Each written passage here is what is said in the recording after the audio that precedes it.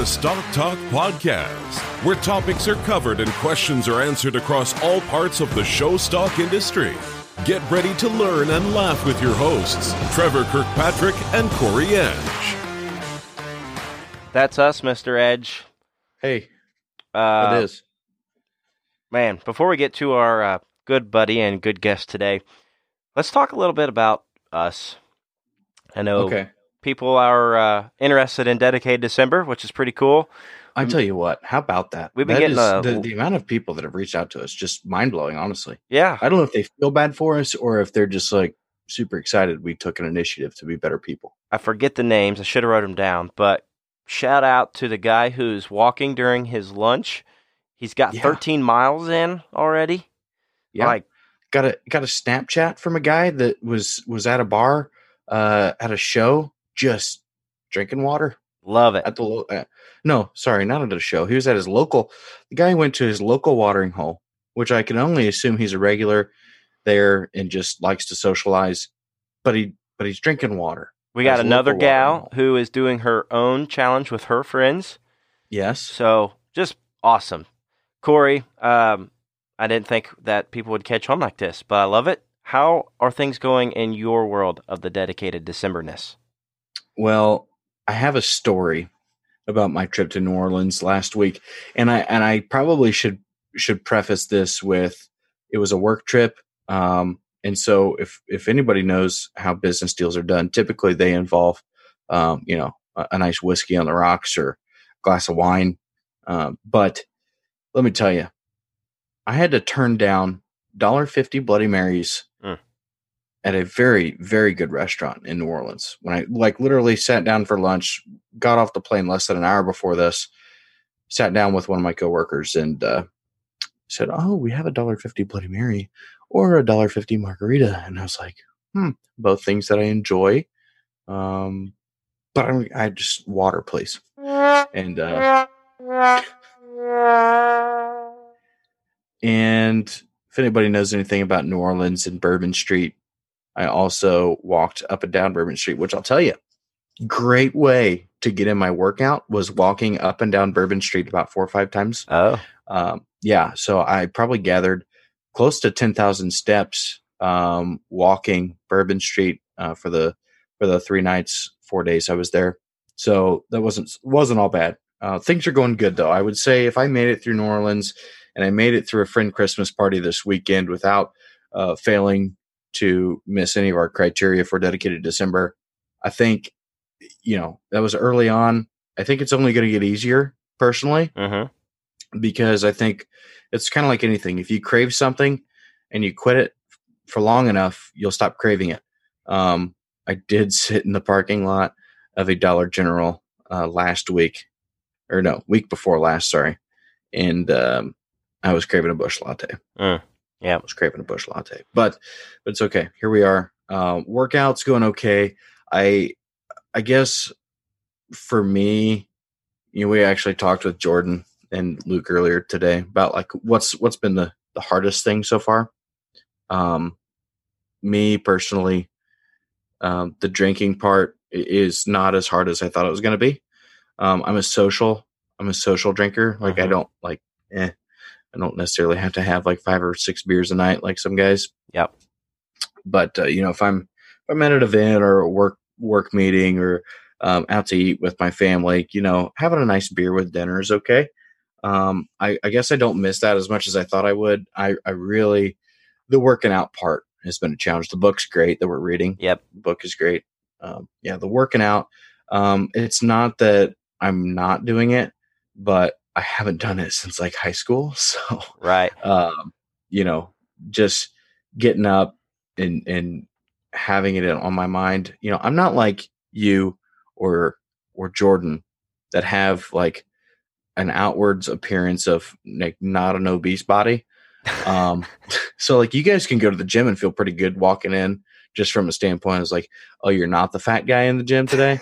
But I am the fat guy in the gym if I go to the gym, which I haven't yet. But I probably will towards the end here, just because I won't be traveling as much towards the end of December. But yeah. What about you, Kirky? I'll get to my New Orleans story after. Yeah, we've got more on that. So, Dedicated December is going well. I tell you, I've been having some lower back problems, and I think it's due in part because I was the defensive end in high school, so I've always had back problems. Just because I was undersized. But so I've been really focusing on core workouts, abs, and resistance training. So I get a good cardio, get a good sweat in, but then I at least do some kind of abs. And today is the first time that I've noticed, and I've been sitting in the office pretty much all day, other than my workout this morning, and I don't have any back pain. So a little bit more limber. I would like to think that my workout plan is helping that a little bit. And shout out to the fiance. Emily is she wants to be a yoga instructor, and we'll be good at it because what we've done is I go to workouts before she gets up. By the time I get home, she's up and at 'em, has her cup of coffee or whatever, and she goes through yoga with me. She instructs me on yoga. So it's like a way to just do something together. She's pretty fit. She does a very pretty physical job there at the Ohio State Research, and so it's kind of good for both of us. That's going really well. I love the book. Love the book. Yeah, really do. The drinking thing. Facing Your Giants, Max Lucado. Yep, good stuff. The drinking thing's okay. I haven't really been in a social atmosphere where it's like either tempting or anything like that. However, I did go to a judge's show in Georgia. Shout out to those great group of people down in Coffee, the Coffee School down there in Douglas, Georgia. Great set of pigs. They have coffee for you. They did not. Probably would have had too many more bathroom breaks if so. But excellent group of people down there. But they took me out to dinner the night before, and they offered me a beer. I said, hey, you don't need to worry about it. One beer's not going to hurt you. I was like, yeah, I understand that, but I can't do that this month. I'm in a challenge. So shout out to those guys. I'm headed back down to Mississippi this weekend to judge down there. Emily gets to go with me this time. So you're a hot commodity in the South, it sounds like. Well, yeah, and then evidently, I don't know, but I've also found out with this Dedicated December deal is, remember I told you I've had the gym membership for a while, but right. I only went a couple times because they say, oh, you need to take a break or every other day or whatever. If I do that, if I take a day off, I take a week off because one thing leads to the next. And, oh, I can't do that this time. I've got to be here, and I can't. I'll wait till tomorrow. So I do something every day. In my quote unquote day off, like today was my quote unquote day off, and I got up my normal time, got to the gym the same time, but I just did the elliptical for like a half hour. Just one thing, get the blood pumping, break a sweat, and you're done. Right. And come back and do yoga. So, but that's good. Speaking of yoga, I've actually so, you know how I talked about, we've talked about in the past, like what other podcasts we listen to. And I really like Pat McAfee's show. And Pat and his fiance, they do hot yoga. Oh, yeah. Yep. So, like, I'm pretty interested to try hot yoga. I don't know what all goes into it. All I know is you go in there, it's like 120 degrees or 110 degrees, and you're in there doing yoga for like 10 minutes. Yeah. And hot yoga. I think I could benefit from hot yoga, considering I've got a lot that I probably need to sweat out. There you go. And it'll help me stretch out and be more flexible. Right. Which is always nice to have. Yep. I know this is probably going to be a little longer intro, but we got a lot to get off and tell our listeners about.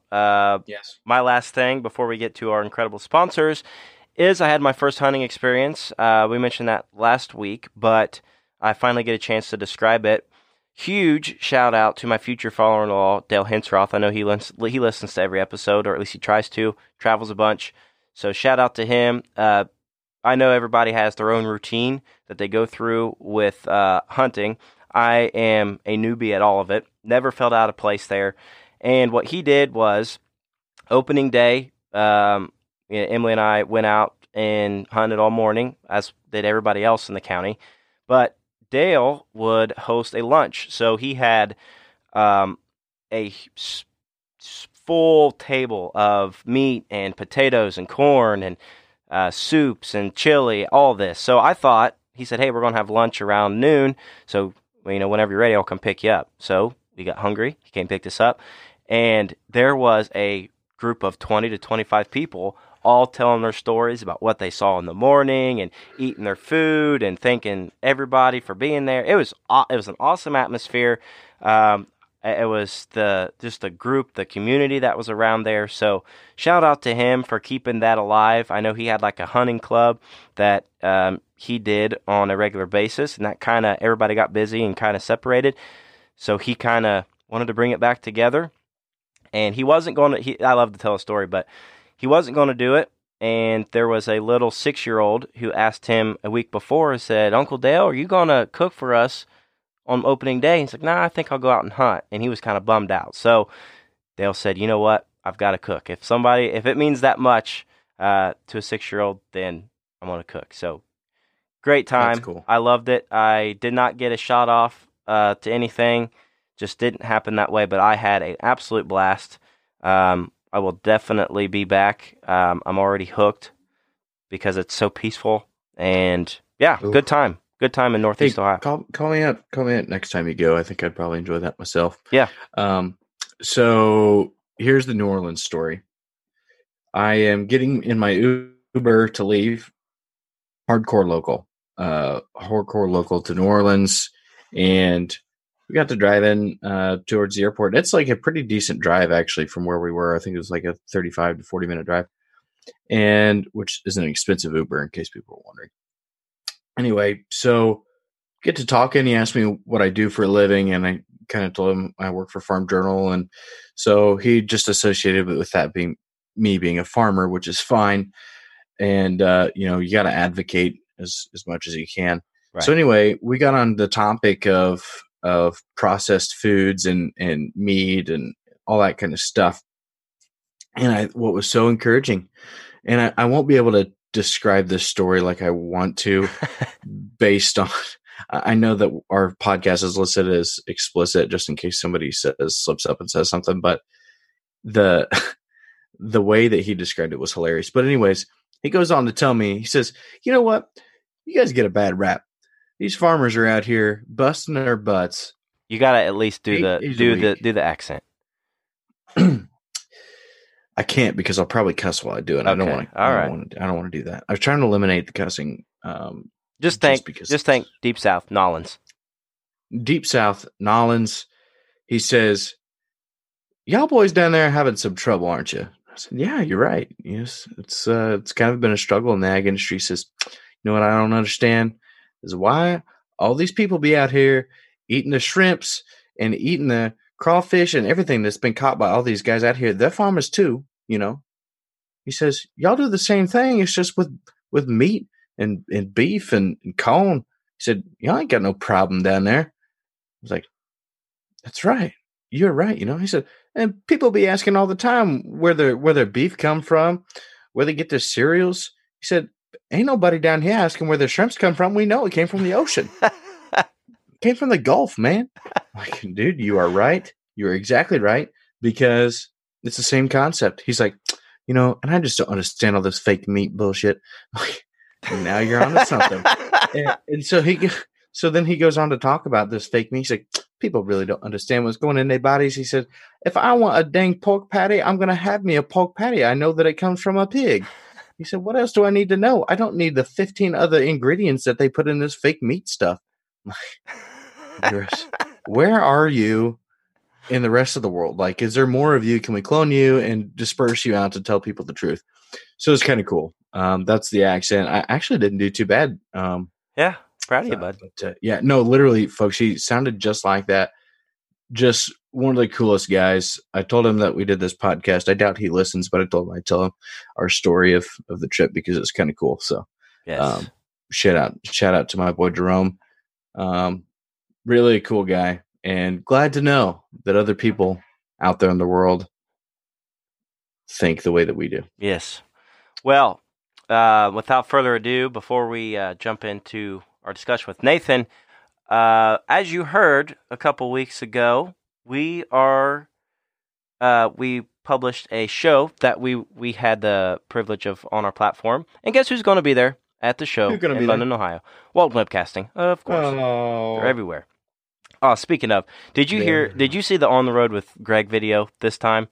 They were at the Hoosier Beef Congress. Hoosier Beef, just hilarious. Oh my gosh. Greg doesn't hit me as much of a cow man. I just thought he fit in well. Yeah, he looked good. Well, and eating the jerky. You guys just have to subscribe. Walton Webcasting. Get on there and watch On the Road with Greg. You'll spend a whole day binge watching Greg. But this weekend, they'll be in London, Ohio with the Madison County Holiday Showdown. It's 2 days worth, so you guys will really love that. Thank God they'll be there because I have a lot of customers showing there, but I'll be in Mississippi. So I will be watching both show. Guys, you got to subscribe. WaltonWebcasting.com and go to the archives, watch your game film, and do what you do. See livestock like you've never seen it before.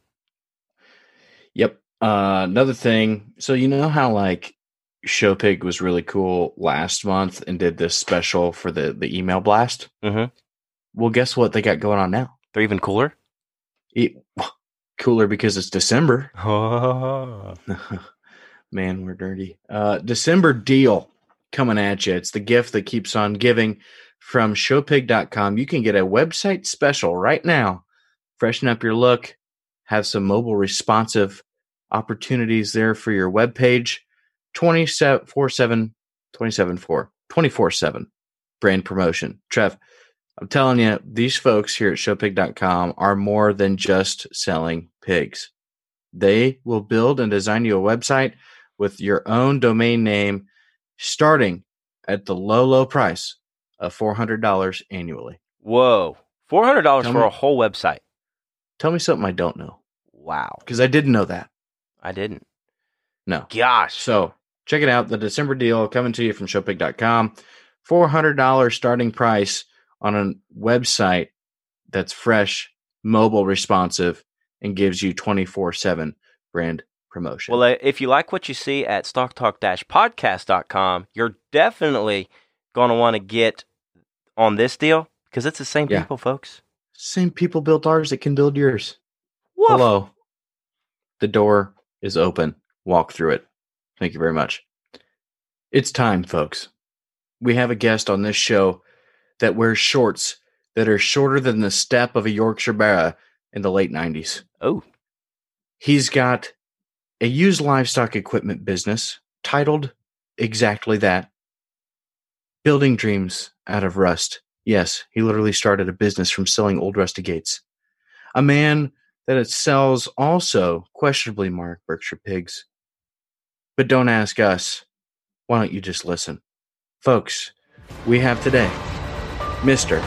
Nathan Day.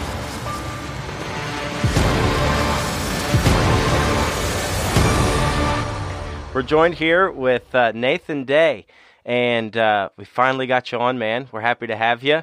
So, to get things kicked off, as always, I know you listen to a little bit of the podcast, but just tell us a little bit about yourself and what you do, where you're from. Sure. Well, first of all, guys, I really appreciate you asking me to be on it. Corey, I'm a little disappointed that I don't get to hear what your infamous intro will be for me prior to, I kind of thought it was going to be real time going into my own little introduction. So I guess that's the magic of the podcast world. So it's your Christmas present this year for me. You're welcome. Okay, good. Good. I'm looking forward to it. So I guess a little bit about me. I live in Westfield, Indiana, which is 20 miles straight north of Indianapolis, about smack dab center of the state. Currently, my wife, Renee, and son, Henry, and I live on our family property that's been in our family since like 1850 or 60, something like that. Wow. We did actually just recently purchase a new place just north of us, about 10 miles. So if anyone has been in Westfield or Central Indiana lately, they'll recognize how much it's grown in this part of the world. So our property's staying in our family. We're just going to get out of the growth for a little bit. So it'll be good. As far as what I do, I know we're going to get into that a little bit later, but I wear a handful of hats, I would say. My main job would be the marketing specialist for Sunglow Feeds. I've been very, very fortunate to hold that position for about a year and a half. And we can talk about that role more later. But I also own Used Livestock Equipment, LLC, where we buy and sell and trade livestock equipment. 90% of that would be hog equipment. Sell it in online auctions. We sell private here at the farm every day. Clay Kincaid is my right-hand man on the equipment side, so he kind of runs the day-to-day part of that here at the farm. And then my uncle and I have a small show pig operation, about 15 sows, majority of which are Berkshires, but a little bit of everything as well. So, and then I do some other stuff also in terms of having my auctioneer's license and do some sale coordination stuff. So a little bit of everything. That's kind of the intro. So auctioneer license. I guess I didn't realize that you dove into that. That's probably Colonel Day. Good. Probably a good thing. And I won't put you on the spot and make you like do a little chant for yeah. us, but at any point in time, if you want to get together and sell some Stock Talk merchandise live, we can. There you go. Hey, we can do it. We can do it. So I'm also to clear up any confusion, because he and I both get asked this about once a week. I'm not related to Chad Day. Because Chad, also being an auctioneer, also selling show pigs, also at one point working for a feed company, and he also lives about 15 miles straight north of me. So Chad and I are not related. I could see that you guys exchange Christmas cards. Yeah, we ought to. I mean, I get people that ask me all the time. He gets people that ask him. So there definitely could be worse people to be associated with. So Chad and I laugh about that all the time. What do people do though if they come to your place looking for Yorkshires and they don't see any? I mean, not very many anyways. They're like, oh, I thought this was the day place with Yorkshires. Yeah, so mostly it's like, this was a couple years ago. A guy asked, I heard you bought Top Cut. Oh, and I was like, no, I didn't, but Chad sure did. And I'm sure he'd be happy to take care of you. Or I'll have a guy that'll just call randomly looking for equipment and be like, so tell me about whatever. And it'll be a bore. Yeah. And I'm like, dude, I don't know. I don't know what you're talking about. So between Chad Day and Nathan Ray, things can get kind of confusing sometimes. So yeah, this is Nathan Day on the phone. No relation to either. So there you go. Well, let's talk about Day and White. And for those that don't know, Nathan and his uncle, right? Run Day and White show pigs. And I do have to ask, are you considered the Day and the White of Day and White show pigs because of the, until it's chubby season, those thighs probably just don't get a whole lot of sun? I had to guess. Yeah. Corey's got jokes, which is great. When I read that on your, I have to tell the listeners that we got to be transparent, right? I mean, it's 2019. Right. You got to be transparent. Yep. When I saw the Chubby's comment, those are short shorts. If anyone doesn't know what that is, just to clarify there. And a staple in Nathan Day's wardrobe. Yeah, I do have a couple pairs. So I do have a couple pairs. It's a nice product. So are you a like Chubby's brand guy? You dabble in Bird Dog any or? No, Bird Dog, those things, they're a little too high rent for me. I mean, that comes from the makers of Lululemon, and I'm kind of out on that. So that I'll let my wife deal with Lululemon, not me. There you go. All right. Well, anyway, so let's audience. I mean, are there like 6 people that are going to listen to this or what? I mean, I think we've lost like half the people already. Yeah, we haven't really got to much livestock discussion yet, but let's do that. Take us from the beginning of your involvement in the show pig industry. Big Berkshire guy, probably since the beginning, if I had to guess. Actually not. Oh, so news. So twist there.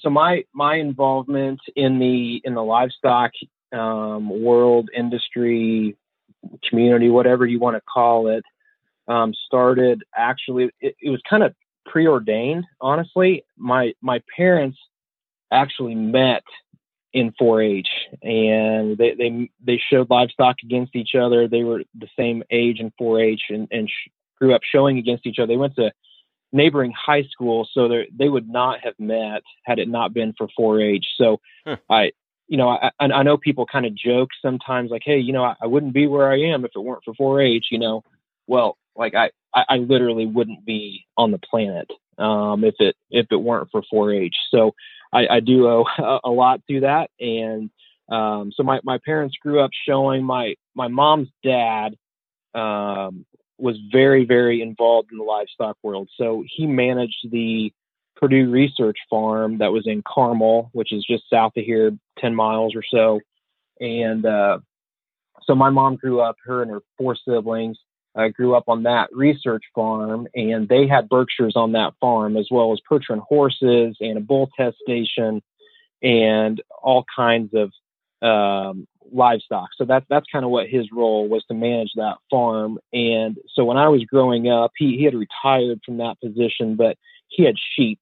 And so I know, Corey, being a big mutton guy yourself, you can appreciate the fact that he had about, 15, 20 Southdown ewes just north of here, about 15 miles. And so I would go up there and spend a lot of time with him.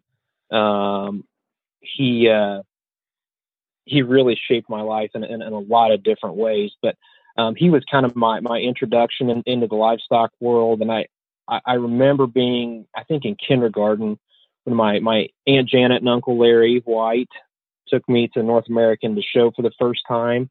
So this was like before you guys were even born, almost, probably 91 or 2 when that would have happened. Oh, you're not that old. Oh, okay. I mean, you referred to me in one of your first episodes as one of the older listeners. Yeah. Well, considering our demographic ranges from like 17 to, 38, that's, Then I fall almost right in the median there. So. So anyway, yeah, that's how I got started, was showing with my aunt and uncle and their pigs. And then going from there, we didn't show very competitively. I wouldn't say, that word can be used in a lot of different ways, right? But for us, we focused, we were competitive, right? I mean, we wanted to win. We didn't always have the livestock to do that, to win. But we focused really, really hard on showmanship. At our house, my grandpa was one of the first to kind of hold a supreme showmanship contest at our county fair. And like at our county, which, I know it's different at every county, right? But at our county, the supreme showmanship deal is like the biggest, like that's like the highlight of the fair for the livestock side. I mean, it's always a really neat event. So that's always something I wanted to compete in and do well in. So showmanship to us was pretty well paramount. I mean, that's really what we focused on for a lot of years.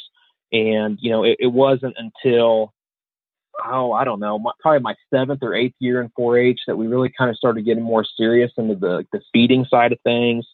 I didn't win really anything in the hog side until my last year in 4-H, when I finally had Grand Barrow with the Yorkshire Barrow from Chuck and Ben Olson. So nice. I actually had Grand Steer before I had Grand Barrow at our county fair.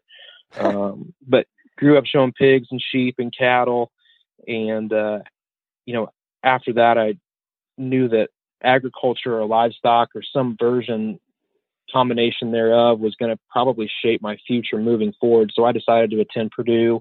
I did not apply to any other school. I had the application pulled up on my computer screen. I remember of Oklahoma State, and me just asking myself, man, that's a long ways away. Do I really want to be that far away from home? So I landed at Purdue and decided to stay 60 miles from home. So yeah, majored in animal agribusiness through the School of Animal Science. And so yeah, that's kind of the early intro there. And then my uncle and I kind of started to focus a little more on the Berkshire side of things. It's probably been 10 years ago or so, where my uncle's best friend's son showed like every breed. I mean, he has like multiple different breeds, and that he would show at the county fair. They could, at their county at that time, they could take as many pigs as they wanted. And I think he'd take like 15 pigs to the county fair, like no exaggeration. and which is great for a feed company. I mean, shameless plug. I mean, I wish every county fair was like that. So very shameless. Yeah. So anyway, he had bought a Berkshire Gilt from one of the Conovers. It wasn't Bryce. I don't remember. My uncle's going to shoot me for not remembering which one, but that Berkshire Gilt, I want to say she was either a kindergarten cop or a timber, one of the two, and she kind of was the foundation female that kind of we built pretty well everything around. And so once I got out of college and had a little more time, started getting more involved and making breeding decisions alongside my uncle. I mean, if it weren't for my aunt and uncle, I mean, I would not have much show pig involvement at all. So they've been a major key for me as part of my success, I guess is what you call it. But they have all the sows there at their house, and then we just bring things, baby pigs or boars that we're going to feed over here to sell. So it really does work out really, really well. Now you've had some recent success in the Berkshire Ring. You put some boars in studs. Want to share a couple of the popular ones you can remember? Sure. So yeah, we've been fortunate. We've had a couple boars go into stud. I mean, Take That, which would have been a Whatever It Takes son. We sold, I think, 2 years ago to Laird's, brings like 44,000 at Summer Type, which was a really awesome day. I mean, I will never forget that day.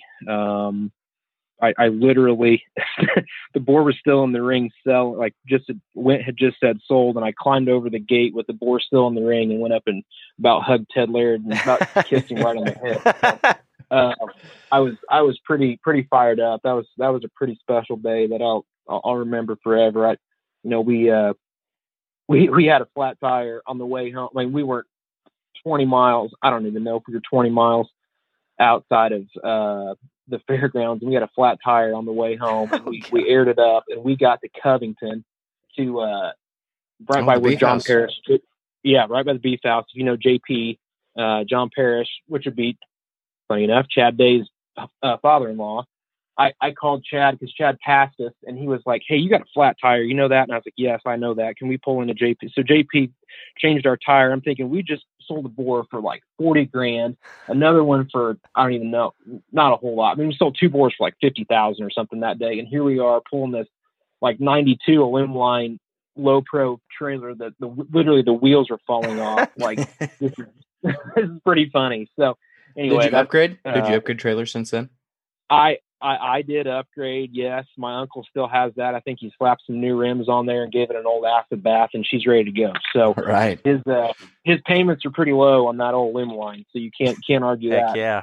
Can't argue that at all. So yeah, that boar was fun.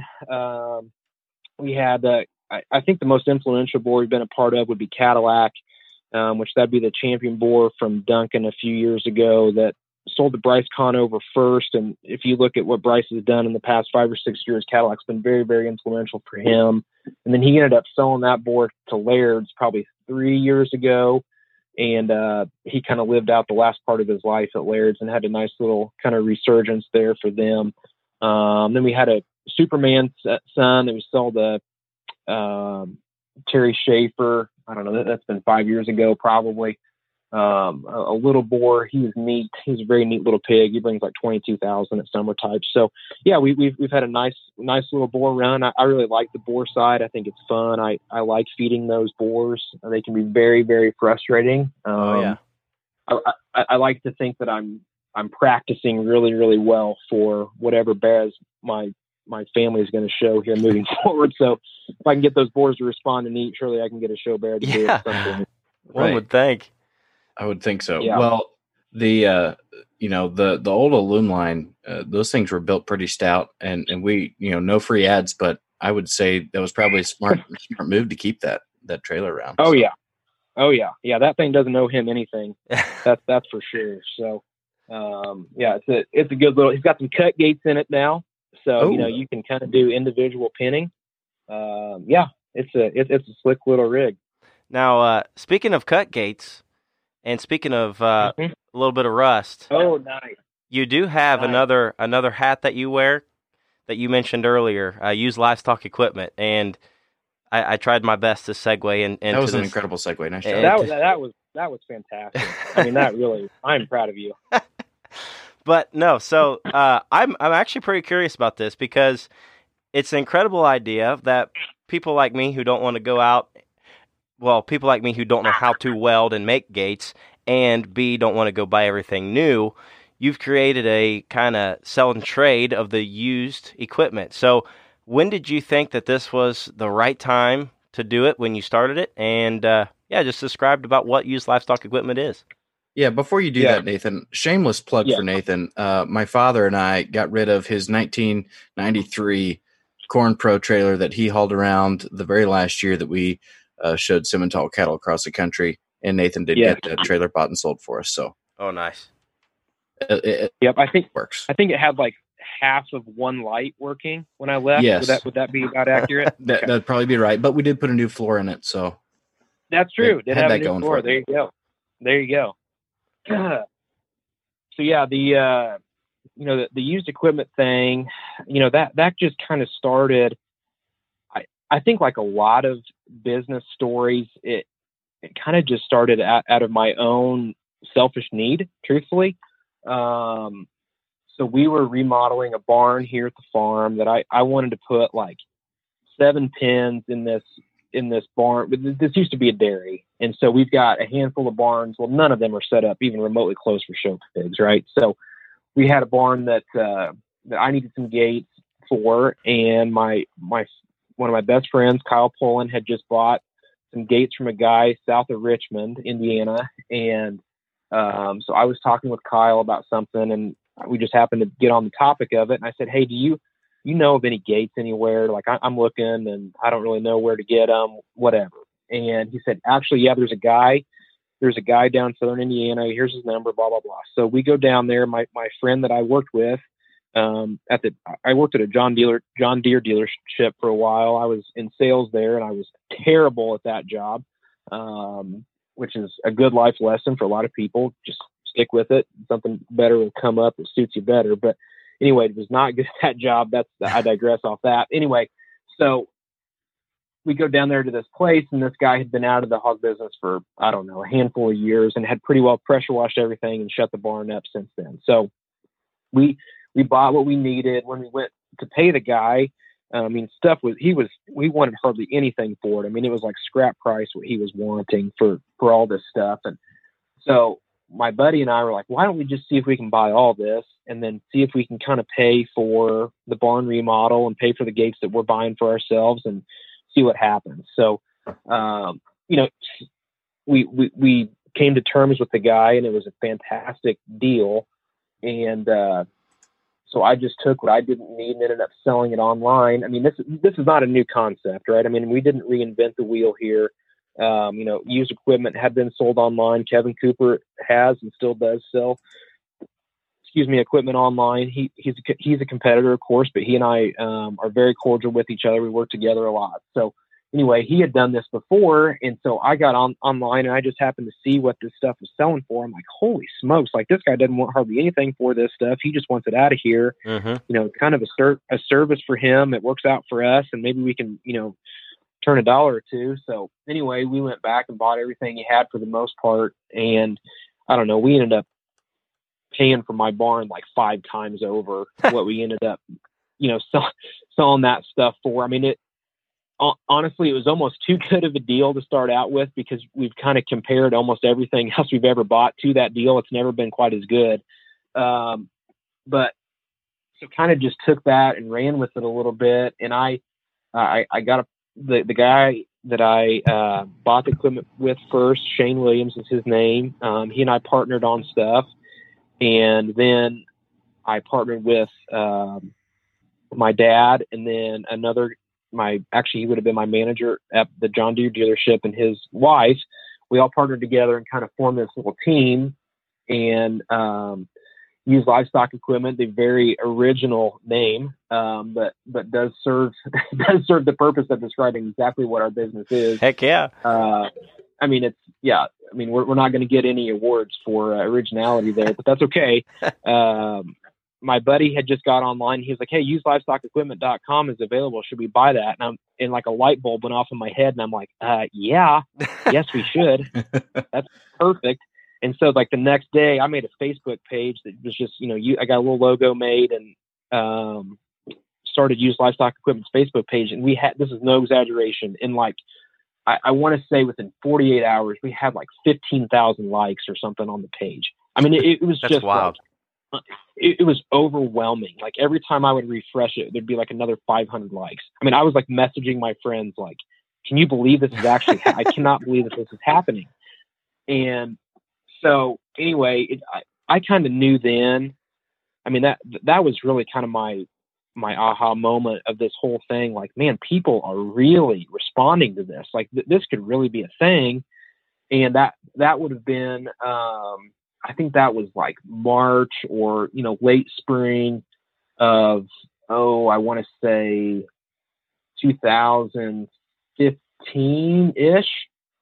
And, my wife and I got married. And when we got married that summer, we were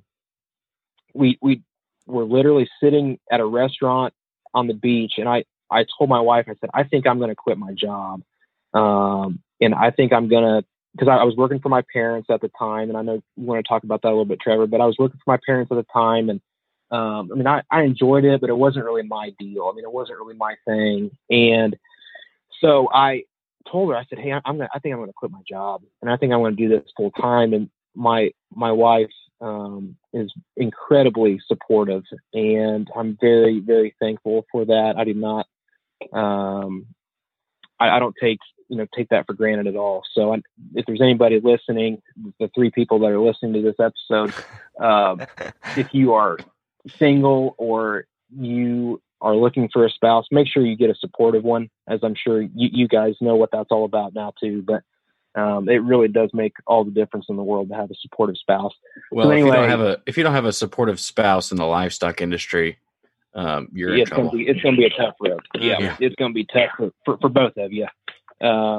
So anyway, went and told my parents that, hey, I was going to do this full time. And, they were like, my dad's like, are you sure? Like, are you sure that's what you want to do? And, I said, yeah, I think it's really taken up. My parents are both entrepreneurs. They understand kind of what it takes to run a business and get it done. And he was like, how are you going to eat? Like he literally asked me that question. And I said, we're just I got to do it. I got to see it. My wife had a solid job. She's a social worker. So it's not like she's, bringing home six figures by any means, but I mean, a solid job to live within our means, and just decided we were going to tackle this thing and get after it. So I ended up buying my partners out, and it was just me for basically 2.5 or 3 years, just kind of beating the pavement a little bit and trying to sell some rest. So,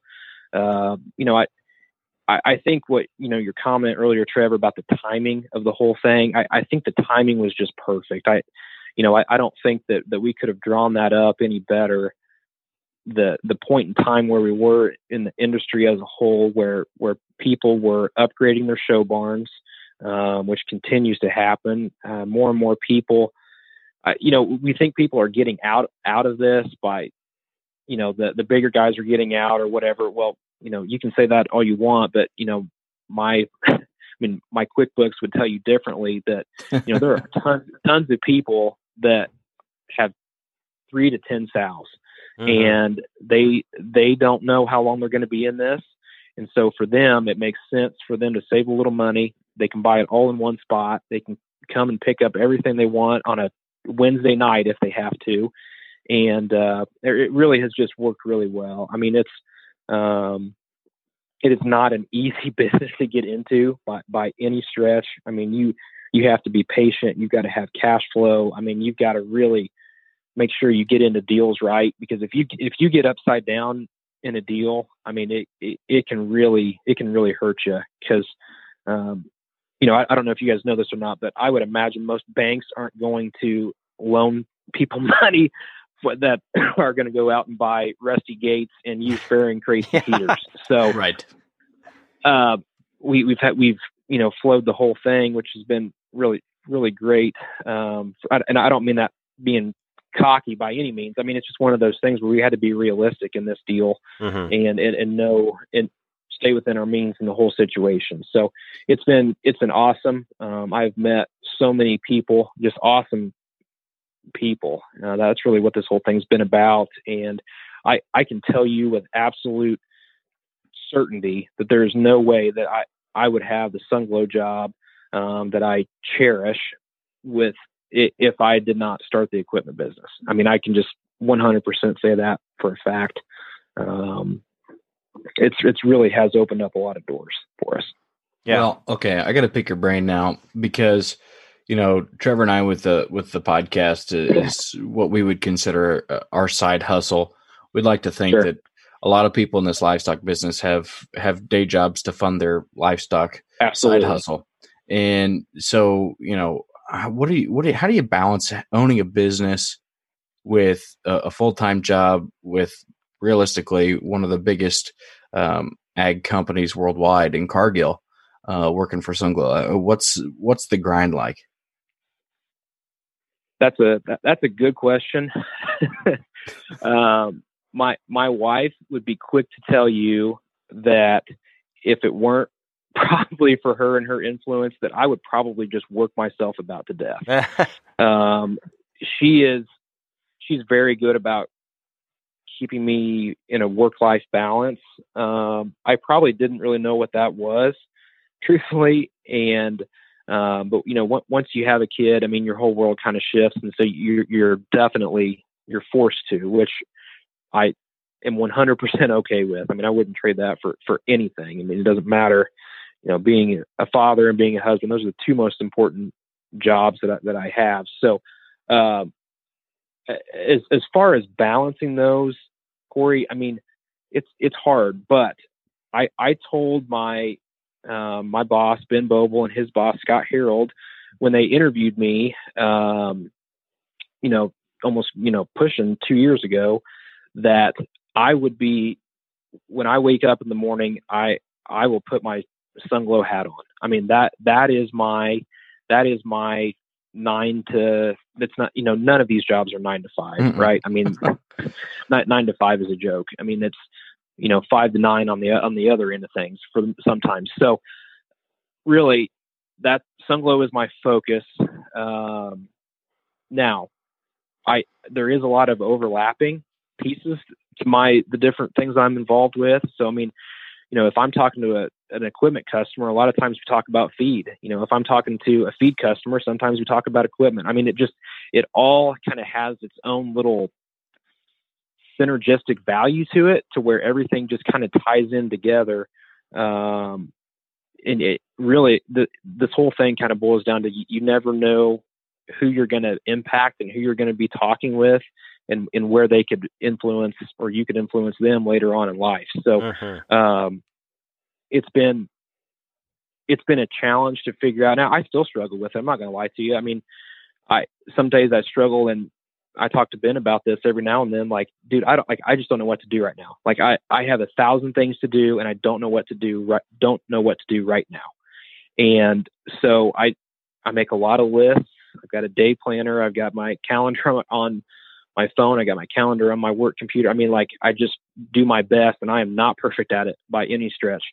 I struggle with it daily, but, prioritizing the most important things first, and then just working down through that list, and just trying to knock things out, as best we can, knowing that, Sunglow is priority 1, and that ULE is priority 2, and show pigs are priority 3. I mean, that's really just kind of how it falls. And fortunately, I've got Clay that works for me on the equipment side that he can do about anything here on the farm, and I trust him 100%.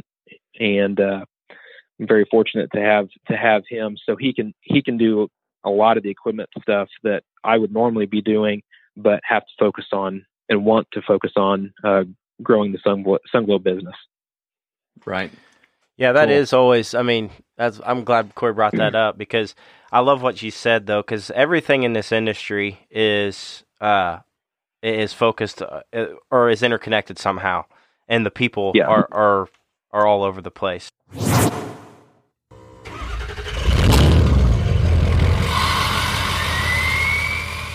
Hey, shout out to our buddy Chase Fleece. If nobody pays attention to Walton Webcasting, which we mentioned earlier in the show, let's take a break from Nathan Day because we got to tell you, Chase and family just bred the champion sale steer at the Hoosier Beef Congress.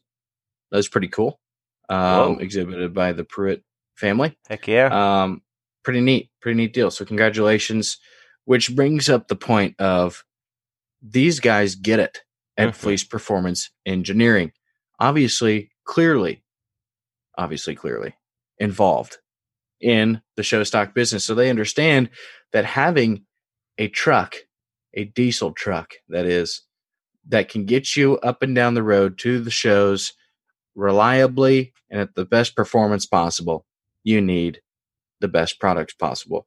Folks, check out the complete lineup of drop-in Cheetah turbochargers, power lift pumps, injection pumps, and more for your Cummins Duramax or Power Stroke. You can learn more about their great products at fleeceperformance.com or visit their new facility in Pittsboro, Indiana, just west of Indianapolis on I-74. Use promo code StockTalk for 10% off your purchase.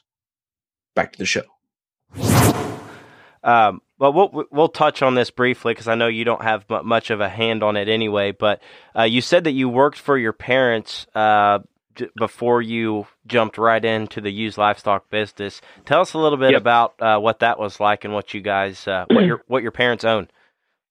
Yep. So my parents own Day Furs, and that's our last name, and fur and leather and luxury outerwear retail business, to where they don't buy any hides, they don't buy anything like that. I mean, they buy a finished retail product that they sell off the rack at their brick and mortar store in Carmel, which is just south of here a little ways, and then they do a lot of online business as well. So they've done that since the early 80s. My dad got his start by trapping the creek that ran behind the house that he grew up in, that I grew up in, and kind of selling some hides and stuff growing up, and then got involved with a gentleman that he did an apprenticeship under, and my mom and him got married right after my mom graduated from Purdue in like 1980, and then they started their business pretty well right after that. So it's been neat to watch that grow, and they have a very good used fur coat business as well online. So it's kind of funny my day job for a while was helping people help my family sell fur coats, and here I am on the other side of things selling some rusty gate to some dude from who knows where. So I have learned to be very, very balanced on either end of that, and also never judge people by their appearance, because you really don't know what they're going through, and you don't know what kind of dollars they're going to pull out of their pocket either. That's no kidding. So Hummel sells a cat to Justin Bieber. Does mom and dad at Day Furs sell a fur coat to DJ Khaled? Well, I mean, he is the best. So, they don't get a ton of quote unquote celebrity trap. I mean, they have had some local sports people. When you say local sports, you say local sports in Indianapolis area. I mean, you're talking Colts and Pacers. Right. Yep. I'm going to leave it at that. How about that? You can't disclose. I mean, I can't really see Peyton Manning. I can't disclose. I can't see Peyton Manning wearing a fur coat, but you never know. I mean, he did live in Denver for a while too, so I mean, he might have had to keep warm. I don't know. So, well, it's safe to say that the entrepreneurial blood runs deep. Oh, yeah, absolutely. I mean, I pretty well had no choice. I'm not going to say no choice, but I mean, I am pretty well entrepreneurial up and down. I mean, I have that running through my blood. I mean, my mom and my dad, obviously, and then my aunt and my uncle that we live right next to, my dad's sister and her husband. I mean, they owned a family-owned pharmacy here in Westfield for a while. They had a flower shop that they ran. I mean, my wife's dad, my father-in-law, he has his own business that he started. So it's pretty neat for all of us to kind of compare and not compare in a way that's like my business is doing better than. It's nothing like that. I mean, it's more so like, hey, what do you got going? And then we can kind of brainstorm. I mean, we do that all the time, which is kind of neat. It's definitely different than probably most family dinners, but it's just really neat that we have kind of that connection. And, you know, once I started working for my parents, I really started to understand more so the kind of sacrifice that they made for my brother and I. I mean, they work some stupid hours. I mean, stupid, especially this time of year. I mean, this is their busy season. And so I definitely got a better appreciation for that when I worked for them. And, you know, when I worked there, I mean, I was all in. And when the equipment thing popped up and, you know, I had a chance to go do something on my own, and my parents were 100% supportive. They weren't upset. They weren't, you know, mad that I was going to go out and do something on my own. I mean, they wanted to make sure that I was going to be able to take care of my family, which I can understand. Mm-hmm. Yep. Totally get it. Well, Corey, it's time for our first topic. Topics from a hat. Brought to you by Fierce Threads, the only apparel that we get screen printed and embroidered comes from Fierce Threads, your number one source for that high quality screen printing and embroidery. Put your business success forefront and upgrade your apparel today. Fierce Threads. This one is one that we got pretty recently, Corey, I think. Sure did. So Garrett's from Indiana, and he sends us on Instagram. He's 18 years old and currently has 3 sows. We talked about this earlier. A lot of people who just have 3 sows. Yep. He wants to know what advice you would give to a young pig breeder who are trying to take the next step in making a career out of selling show pigs. It's his passion, and he's idolized boar studs and studied catalogs day and night. No pun intended. How does he make his dream become a reality?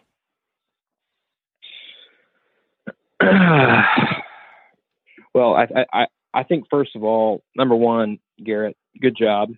There's not a lot of 18-year-olds that kind of have that.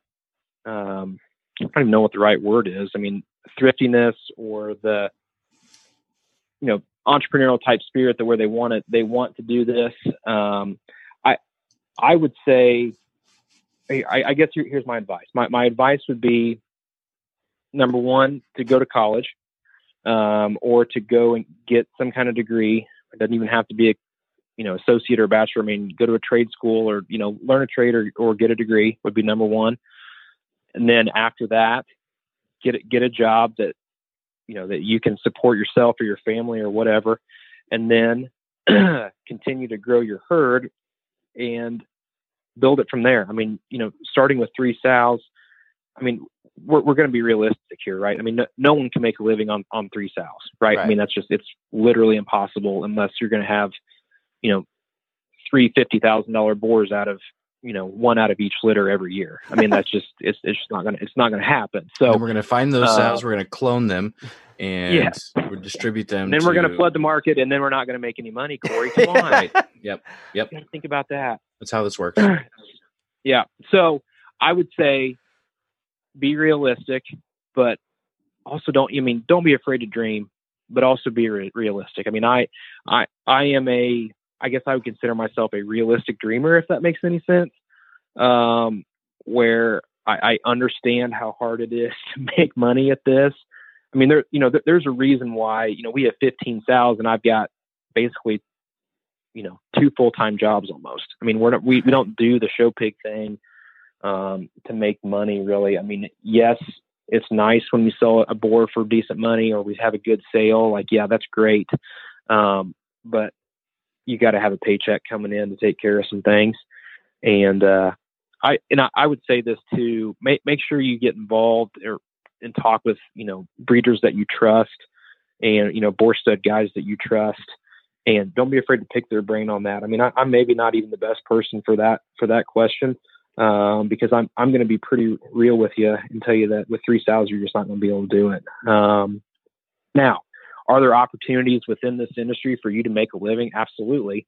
You just got to find it. You got to carve out a niche for yourself. You got to make it your own in whatever that is and set yourself apart. I mean, there's there's 100 guys with 3 sows that sit there and look through boar stud magazines, every night and dream about selling one for 150,000. I mean, everybody does that. Everybody wants to do that. It's just, what do you do to set yourself apart? What are you doing on a day-to-day basis to make yourself better, make your livestock better? Yeah, and I would piggyback onto that also, if Garrett's listening, is if you are that passionate about this industry, first and foremost, that's awesome. And if you idolize those boar studs, don't do it so much to where you're afraid of them, because I would guarantee you, if a boar stud is willing or needs somebody as passionate as they are about their boar stud, and if they know that an 18-year-old is looking at their catalogs and knows pedigrees probably better than anybody else out there, they would probably hire you. And what better way to understand how the industry works before you go in and start growing your herd than working for a boar stud that you've idolized? So that would be... And I didn't mean to interrupt you. No, you're good. Alongside that, don't be afraid to do... don't be afraid to do dirty work. Yes. I mean, I've often thought when I'm in a barn, I don't do this as much anymore, but, when I would be in some of these barns, literally crawling through dead rats and just disgusting, gross conditions of whatever wean to finish unit we were in that's been shut down for 10 years and they just shut the lights off and walked away. I mean, disgusting places. And I'm thinking, man, I have my college degree. Yeah. I am, not that I'm too good for this by any stretch, but it's just man, this is gross. I mean, this is hard work. But at the same time, I wasn't afraid of it, and I'm still not. And so my advice on that, to Garrett would be, don't be afraid to be the guy that's cleaning pens, right? I mean, everybody started somewhere. Yep. Everybody started as the guy that did the hard work, and go into it, expecting that this is what you're going to do. They might not ask what my opinion on this boar is. They might not take me to, summer type conference or, on a boar tour trip to go buy 10 boars. They might not take me to go to those places. But if you're trustworthy and you work hard and you're passionate about it, they're going to see that. Yeah, no doubt. What a lot of people don't realize that, Trevor and I have learned starting this podcast is sacrifice and staying hungry are the two biggest killers of people trying to stay passionate about something. Because if you don't sacrifice the right things, or if you sacrifice too much, you can lose your passion for something pretty quick. Yep. And if you don't do things to stay hungry for it, what's the light at the end of the tunnel? Boy, Trevor and I sure thought it would be nice here this year to have 6,000 plays in our podcast. We average that above that a week now. Right. And that's not being boastful. That's just saying we have found a way to stay hungry and sacrifice the right things in the right moments to hustle, because the light at the end of the tunnel keeps getting brighter. And, I think if you treat people the right way, you don't act above where you're at in life, and you find the right, advisors and mentors, you can make dreams reality pretty quick. Yep. Good stuff. Good topic, Garrett. Appreciate you sending that in. Don't forget, folks, continue to send in your topics from a hat. We do have several good ones yet to come, and really appreciate you guys doing that. Stay connected with us. We love it. So that brings us to the next little piece of discussion. As Trevor and I were kind of coming up with an outline, things we wanted to talk about, I was like, you know what? Nathan would be a good guy to talk to this about, because, we talk about, those guys getting passionate and stuff, wanting to continue on and be successful in this industry. I think the biggest thing that people fail to do, or at least the younger generation fails to do, is take a step back and, look at where we came from. Look at where we were 10 years ago, 5 years ago, 30, 40 years ago. And that's something that Trevor and I, we've always had an appreciation for. And we know that you do too, given the amount of old rusty signs that you sell for profit on your online platform. Anyways, I digress. But you know, sometimes that's right. Times are changing. A lot of these shows and breeders are adapting to what we need to do to keep this, what you famously coined the phrase of community, growing. This community of livestock producers and showmen.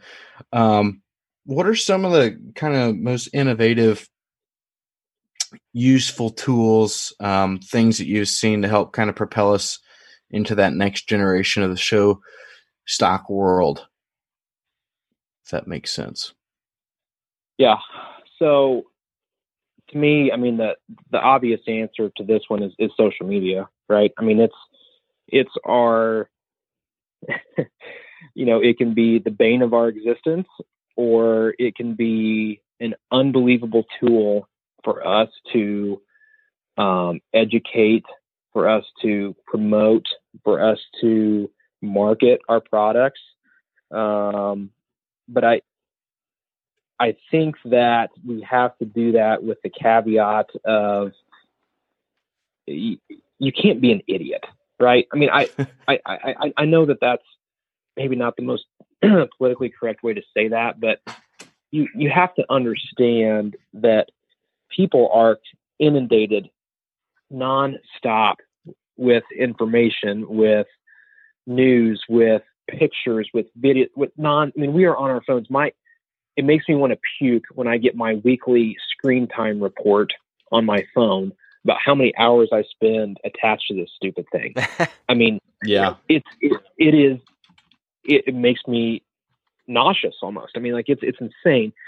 So I think technology and social media, I mean, it's not going away, right? I mean, it is the quickest, it is the most cost effective, it is the easiest, I would even say, way to communicate your message. But with that, we just have to be really careful, because everyone feels like they have a platform now, which they do. They have a platform, you know, literally at their fingertips, and they can say whatever they want. I guess my thought and my advice around that is, whatever, just be careful. Whatever you put on the internet, I mean, that can come back and haunt you.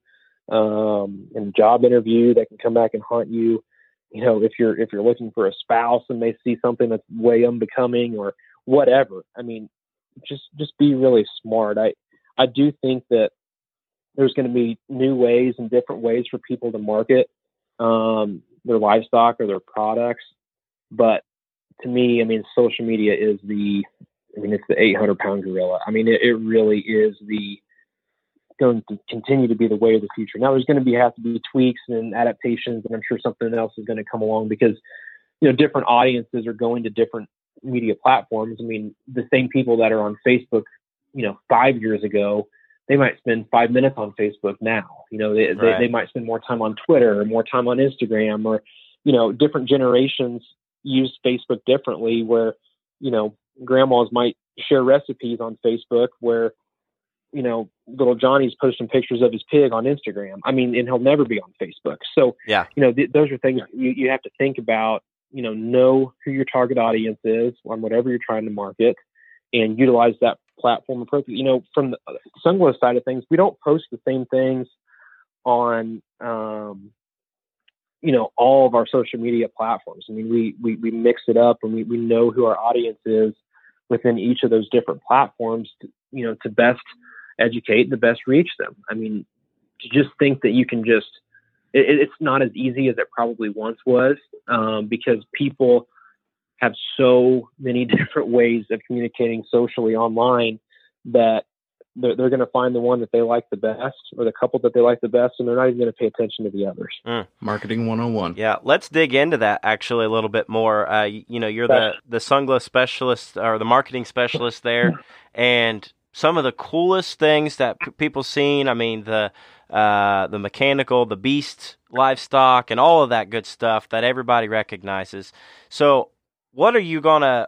or I guess what tips on top of that would you say? You said you spread it out across different platforms, but do you strategically know, okay, Instagram is typically younger audience and Facebook is older, and just everything surrounding it? I guess we can break it apart a little bit more, but how do you guys as a team, or you yourself with your other businesses, target an audience, and what's the best way to not overdo it on social media and advertising in general?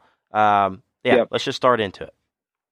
Yeah. So, I mean, if we had 3 hours, we could still be talking about this topic. I mean, for us as a business, when I say us, I'm talking Sunglow. For us as a business, we have made the decision to utilize each platform a little bit differently. When I first started, I saw a trend in social media on the show from a feed company perspective that to me just got boring. I think historically show feed companies have done a really good job of highlighting the winners, right?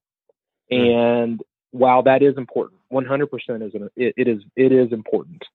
I don't want any misconception there. I do feel like though that there are other ways that you can help, build your business without just promoting whoever won the jackpot show this weekend. Now we still do that. We still promote winners. However, there's kind of a time and a place to where you're not flooding your own market, I guess I could say, on social media. Like if we just posted 50 winners every day for the next 30 days, we would have more unfollows than I could even, count up. I mean, people would get tired of seeing that. So when we started doing stuff a little bit different by, shooting, like 75 educational videos over the past year and a half, and, promoting those type of things by teaching people and helping people understand our products better. And knowing that on Instagram, those 5-minute videos don't play out as well for us, but on Facebook, they do play out well for us. And, winners, neat photos get some traction on Facebook, but they get way better traction on Instagram. Right. So, I mean, it's just kind of, it's a moving target, right? I mean, social media is still something that we're all kind of figuring out together. We're all kind of in this boat together, and we're all working towards understanding how it's psychology is really what it is. I mean, you're constantly trying to put this is what I try to do. I constantly am trying to put myself into users' shoes and into their phone saying, okay, if I see this, I'm going to like this, share it. I'm going to show it to somebody, whatever. Or if I'm desperate for information, because there's so much information out there, like how do they work through that information to know what's true and what's real and what's really going to help them? Like, for example, all those Facebook groups, there's 50 different Show Pig Facebook groups. And I don't mean this in any, I mean, I'm not making fun of those people at all, but like, those people are desperate for information. Yeah. Like they get on there and they type, my pig has 5 red lines running down his back. There might be 50 different ways that a person is going to work towards clearing that up. But you also get on there and you see people that have questions about, hey, my bear can only gain 2 pounds over the next 10 days. What can I do? Or I don't know where my closest dealer is, or my pig isn't sound. And like, there's a million different ways that people are trying to get information. And a lot of the information that they get on there, while it's coming from people that mean well, is often not very useful. And so I think it's our job as a feed company to do our best. And are we perfect at it? No, but it's our job to do our best to educate our customers as best as we can, so they can know, if I click on this video from Sunglow, this is going to be good information that I can retain, that I'm going to go home and I'm going to use. Now, is it only a minute? Maybe. We've got the 60 Seconds with Sunglow series. That's just literally it's 60 seconds. And it's 3 things about our feeds with a pro tip at the end. But the other part that we do is the How They Feed series that are, 5 to 7 minutes, where we sit down with, a pro that's fed our feed that's been very, very successful, because people look up to, other breeders that they would never walk up to and say, hey, can you teach me how to feed, Game On? I mean, they those breeders or those feeders would be happy to do it for the most part, but those people are so afraid. I don't, not all people, but many people will be very afraid to walk up to somebody and just say, hey, how do you feed this? But they can sit, watch, and learn and really understand our products better. Yeah. Well, and the overarching piece of this is, in any marketing scheme or in any business setting, you want to be seen and known as the trusted advisor to whatever consumer or whatever your buying audience is, whether you're selling cattle or show pigs. You don't want your show pig guy going to 5 other different people asking them how they would feed this barra. Why not ask the guy that you're buying them from? And correct. And I don't care if you're listening with a business mind and goal or whatever.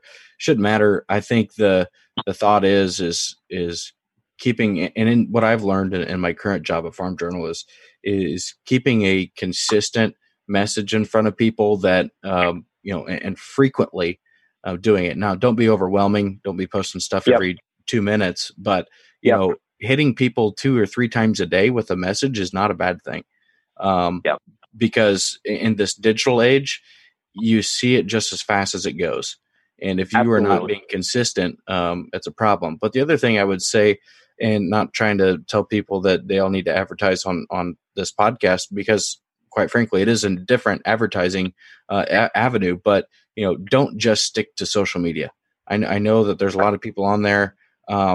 People think these print boar catalogs and print magazines are going away.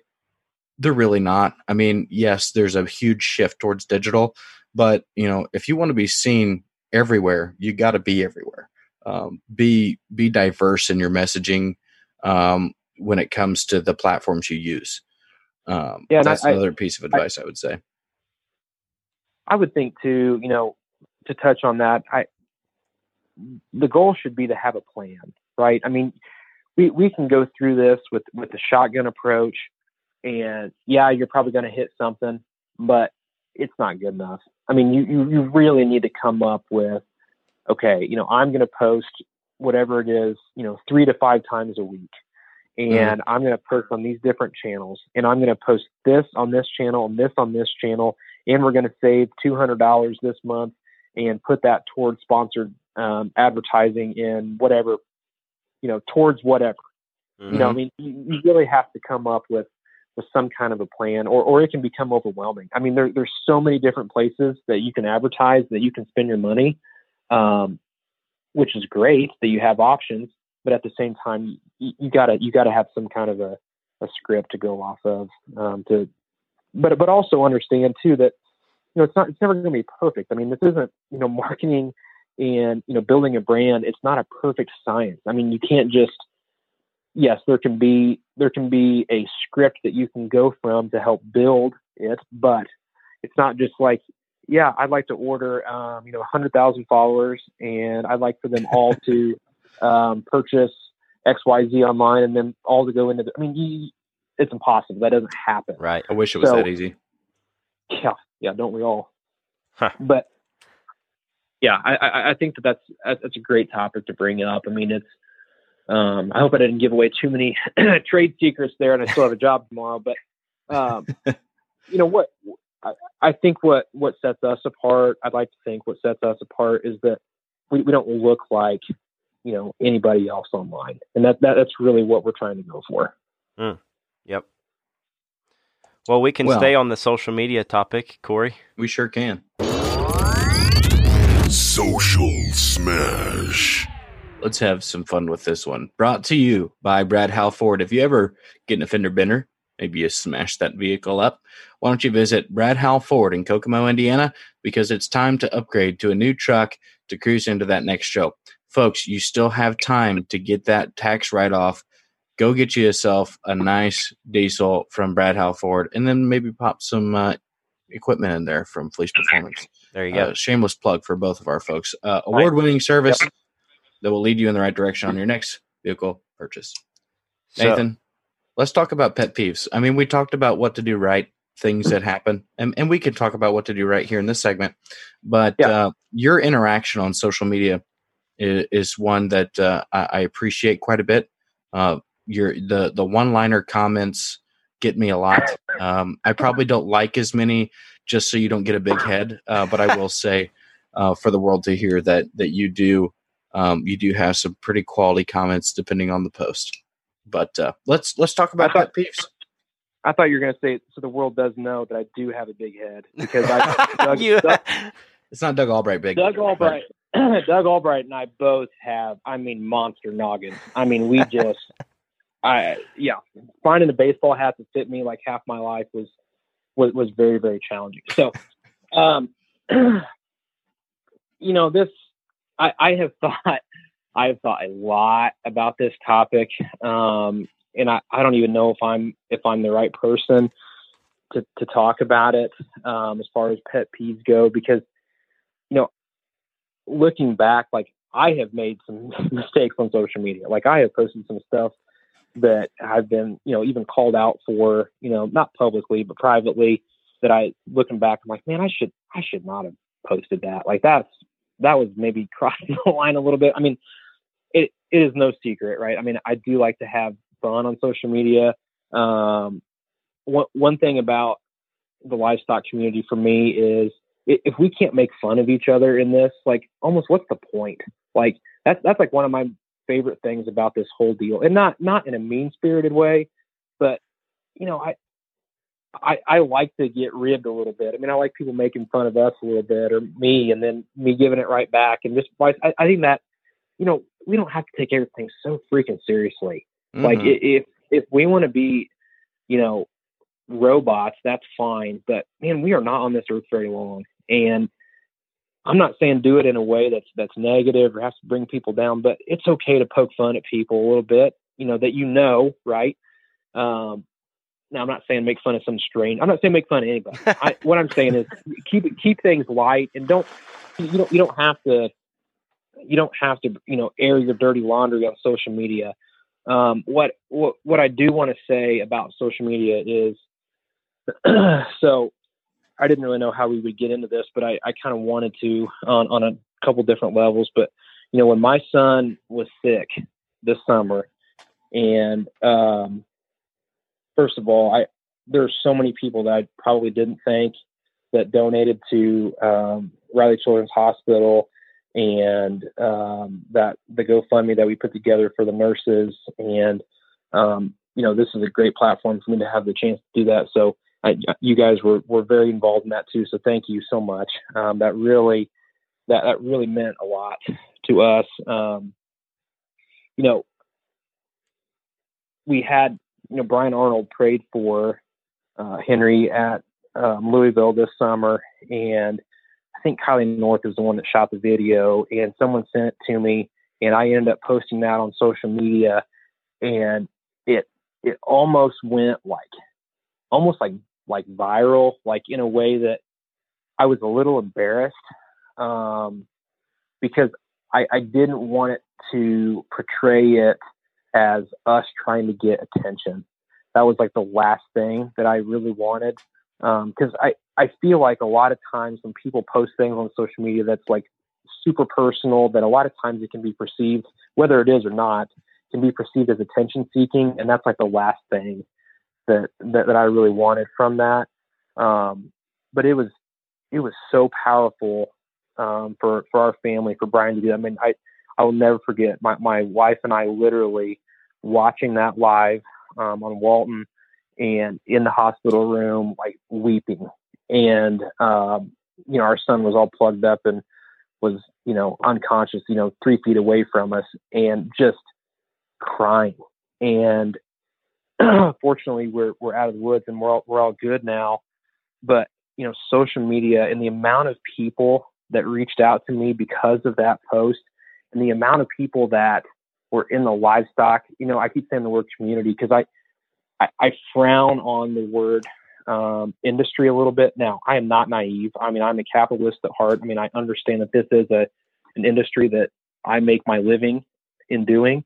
But I think sometimes it gets lost a little bit that it truly is a community of people that are like-minded, that care more about each other than they do about a four-legged animal, which I truly believe that deep down. So the amount of people that reached out to me, that donated to that GoFundMe for Riley, for the fundraiser, I would say 90%, close to that, of my friends that donated were all from the livestock community. And that to me, I think just shows, the power of us.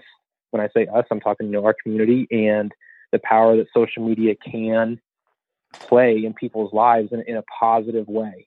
So I'm not going to get into things that drive me crazy on social media. I mean, there's the only thing that I will say is, just be smart. I mean, Brian Arnold had some good thoughts about social media. Go back and listen to his. I would say the only thing that really does drive me crazy, and it really doesn't have to do with social media, but I really want the Livestock Project to continue to be about young people. And I think that a lot of times when I'm at a show or I'm judging and I hear the overbearing coach, dad, mom, whomever on the sidelines, basically, I don't want to say yelling, but overly aggressively, enthusiastically coaching their child as they're in the show ring. Now, I will be the first to admit that when my brother was showing, I was like that a little bit. I'm not going to lie to you. But growing up and seeing it from the inside out, like, there is nothing that makes me want to just flip out on somebody than the dad that's over there yelling at his kid as he's in the ring showing. I mean, it just drives me insane. So if you're that dad and you think that's okay, that's fine. You and I can have that discussion. But there is a better way to do that without embarrassing your child and making it about you. Mm-hmm. I like it. Well, it's a similar concept to, the bleacher coach at a T-ball game. Oh gosh, yeah. Let the coaches coach, and more importantly, that's why they have practice. That's why you work long hours in the yard or in the barn getting those things ready. Like, if you're not ready at that point in time to make it go time, I don't have any other words for you. Yeah, shouldn't really have to sideline coach at that point. Yeah, I mean, I don't want anybody to mishear that. Like, I am all for coaching. I am all for encouraging. I am all for critical thinking. Not thinking. What's the word I'm looking for? Constructive criticism. There we go. Yeah, I couldn't even think of the freaking word. Yeah, I am all for constructive criticism, right? I am 100% for all that. Now, as your animal steps in the ring, is that the time for constructive criticism? Personally, I don't think so. Now, I'm going to have to revisit this podcast in 5 or 6 years when my kid first steps into the ring. We'll see how it ages. Yeah. I have no doubt. And I don't want to come across as a hypocrite because I have done the same thing. But I just think there's a way that you can do it that's okay. Mm-hmm. And I think there's a way that you can get way out of bounds with it. And I am totally out on the out of bounds part. Yep. Yeah, I would say, if you ever go to a major sheep show and look on the sidelines at the number of people out there doing coaching, but not being blatantly obvious about it, it's actually kind of fun to watch, really. Right. Yeah. Just like the communication, but the yelling from the sideline, the whistling, Corey, what you're describing is the third base coach giving a signal to the runner on second to steal. Yeah, absolutely. Like, do a little arm sleeve pat down, swipe across the chest, thumbs up twice, pat but not the parent in the stands rub the eyebrow, yelling at the umpire. Right. That's the difference. Yeah, that's the difference. Please pause for a brief break in the action with our discussion with Nathan. But we got a message from Murray State University, from the swine unit. From personalized, real-world learning community to securing valuable internships and career network opportunities to prepare students for a lifetime of success, Murray State University gets you where you want to go. engage one-on-one with faculty in their labs, or work in one of their 5 teaching farms, including the student-led and operated show pig facility. The swine lab and show pig operation at Murray State houses 30 sows dedicated exclusively to breeding purebred and crossbred show pig production. But you won't find a farm manager there. Instead, they will employ a team of student-led leaders who each oversee their piece of the farm's genetics, breeding, farrowing, marketing, sales management, and boar stud operations. Classes are offered in swine science, swine production, and individual swine practicums. Follow them on their Instagram and Facebook pages at MSU Showpigs or their website at murraystate.edu/swine unit. Murray State University. Get an education, not just a degree. Let's get back to the action with Nathan Day. Okay, well, I'm stuck with the last question. Corey did it again to me. And we've covered a lot in this episode so far. So I'm sure this will be all-encompassing and come to a good close. But as you know, Nathan, we end the episodes with, where do you see the show stock industry in 5 years? So, this is another one that every time I listen to an episode, I think to myself, how would I answer this question? And I think that I almost don't know if 5 years is enough to really, because the older that I get, the older that you guys get, the faster 5 years goes. And, I remember, 5 years ago feels like 6 months ago sometimes. So to me, I'm not so concerned about where we are in 5 years. What I'm thinking about is, where are we in 20 years? Where are we in 30, 40, 50 years from now? And are we setting a foundation up that is strong enough for this project to continue to move forward? And I'd like to say that the answer to that would be a resounding yes. I don't know if it's resounding. I do know that it is a positive way that we are moving forward. What I would like to see, what my challenge would be for a lot of people is, let's not forget that this project, and I know we all kind of joke like, oh, it's about the kids, like blah, blah, like some people joke about that, but if we're really being serious about this and we really want this thing to go forward, I mean, it really is about the young people that are involved. And I know I'm not the first person to say that. I mean, I understand that, but what scares me a little bit is young people that are becoming further and further removed from either the day-to-day interaction with their project, or the selection of their project, or the feeding, the taking care of their project. And to me, I'm not going to say that I haven't been involved in all three, that we haven't helped people out, that the kid really honestly didn't care much, or that, somebody came and bought their kid's pig and the kid had no idea. I'm not going to say that I haven't been involved in stuff like that, because I have. I mean, truthfully, I have. I mean, we've had pigs that have lived here, that the kid was here only a few times in the summer, and that pig went on to do well. But, what did that kid really learn? I mean, like, that kid didn't learn much. And so I think a lot about this, and the fact that we have to continue to police ourselves and asking ourselves, are we genuinely doing this for the right reasons? And to me, yes, you can make a living, and yes, you can, carve out a nice living for yourself. I mean, I am one of the people that's very, very fortunate that has, I have a job that like maybe 10 people in the country have. Like, not very many people have a show feed job and a side business and get to raise show feed. I live God has blessed me beyond belief in that part of my life, in every part of my life. But make sure we've got to continue to make sure that young people are continuing to stay more and more involved, and that we're not just making these projects a vehicle for people to live vicariously through kids. Powerful stuff. And it's, you went a little Dan Hogue on us, which I can appreciate. and looking that far into the future, it really makes you think, though. I mean, Trevor and I talk about it too. It's like, we asked this question 5 years, okay, what's it look like in 6 months? What's it look like in 10 years and 20 years? And, we would like to have our kids, if we're lucky enough to have them, participate in these events, but are we doing the right things right now to ensure that happens? And in a lot of ways, heck yeah, we are.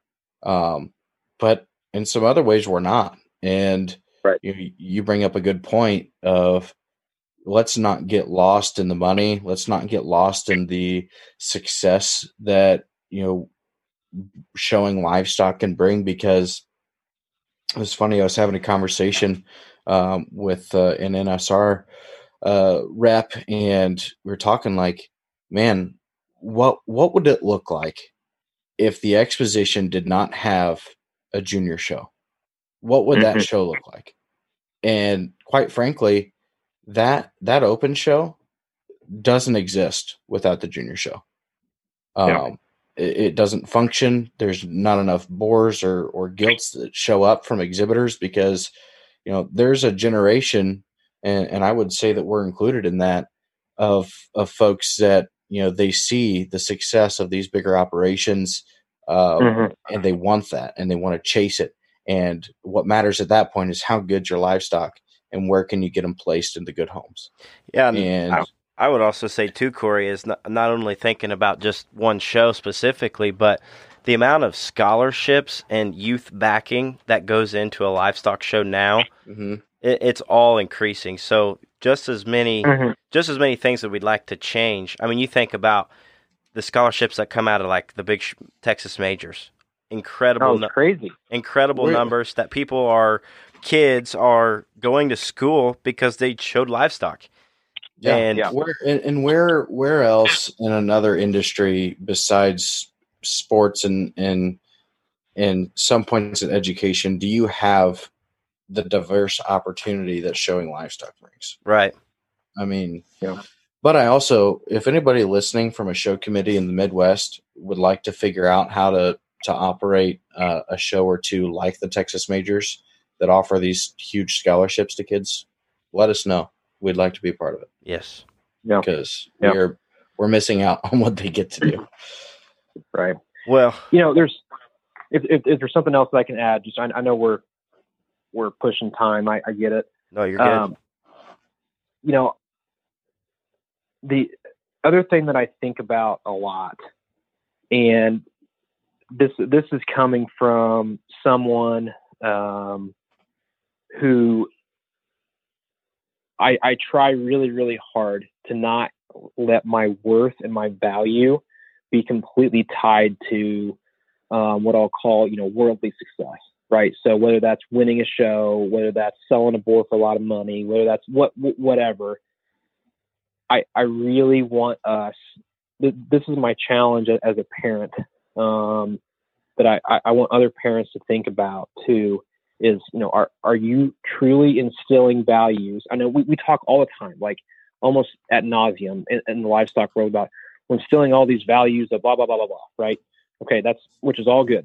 However, I think one of the things we need to think about more is, are we only instilling values in the young people that are focused 100% on how they do in the show ring, or are we instilling values that are more focused around what they're doing to get into the show ring? So I don't want my son to be only happy, right, or only pleased with himself if he wins a show. Now, am I an incredibly competitive person? Yes, and I want to win every freaking show that I go to.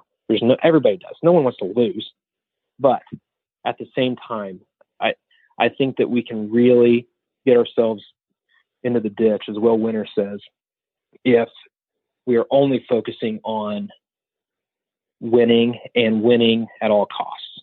Yep. Again, don't let that be lost with. Don't mishear and say that I don't like to. I mean, I want to win, okay, but I do not want my son's worth and his value to be associated with how he wins or how much he wins. I remember being a young person going to the North American, literally pulling a trailer there by myself at 16, 17 years old, not knowing hardly anybody there, and getting my butt kicked. We're talking like probably getting gated with 2 or 3 pigs that I took on my own, and not probably talking to anybody because I didn't know anybody, and honestly feeling like crap when I left. And because I didn't, now was part of that on me? I could have interacted with people, absolutely. But just know that, there's somebody, a young person, whether it's your kid or other kids, that are paying attention to you. And, we all have a platform. We're all, the 3 of us on this phone call could be considered some kind of influencer on anybody listening to this can be considered some kind of influencer on someone.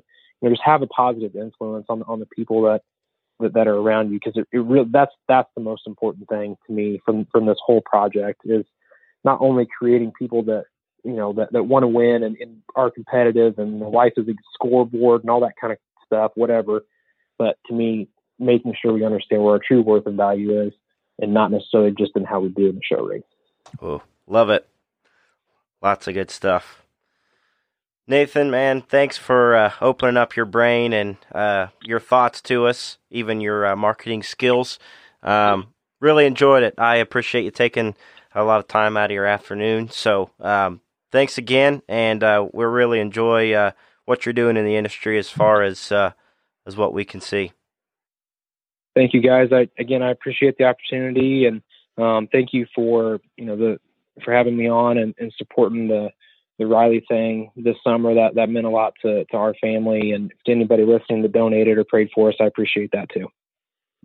Well, like you said, it's certainly a community, and if you want to be a part of this community, it just doesn't take a whole lot. So we're excited that we were able to do some of those things, and hopefully we influence some other folks to donate to the cause as well. But yeah, folks, this has been an incredible interview. Trevor, I don't know how we do it week to week. These things fall in our lap sometimes, like literally this week fell in our lap. We were behind scheduling somebody, and it just so happened we thought of Nathan Day and couldn't have asked for a better guest for this week. So if you have not liked or followed all of our social media or added us on Snapchat yet, please go do Stock Talk Podcast.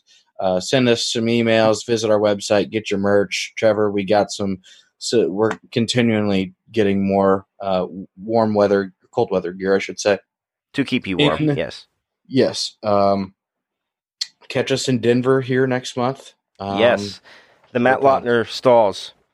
Yes. So thanks for listening, guys. Yes, you guys are awesome.